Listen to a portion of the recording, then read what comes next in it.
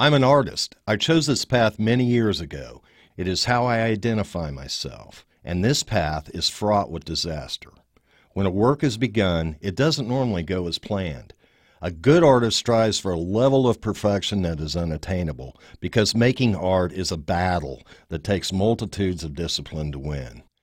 Winning means that work is seen, accepted, and ultimately purchased, and the bar is set higher with each sale.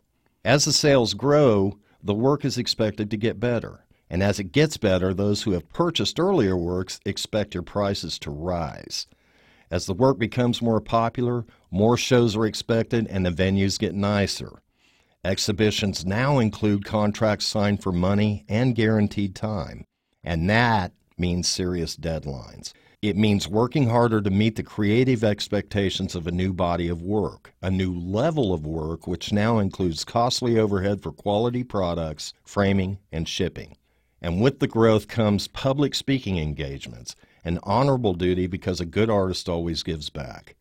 Intensity increases as expectations are increased and met. Family life becomes fraught with misunderstanding. Wives become artist widows. Family weddings are missed. Friends are sometimes lost along the way.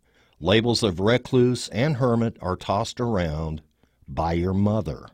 Apologies fall on deaf ears, fraught with disaster. But I am not sorry for my decision to be an artist. My work is my blood, and it's my way of amounting to something. It's how I can show I was here. And I want my grandkids to say, my Poppy was an artist. For KMUW, happy holidays. I'm Kirk Glantz.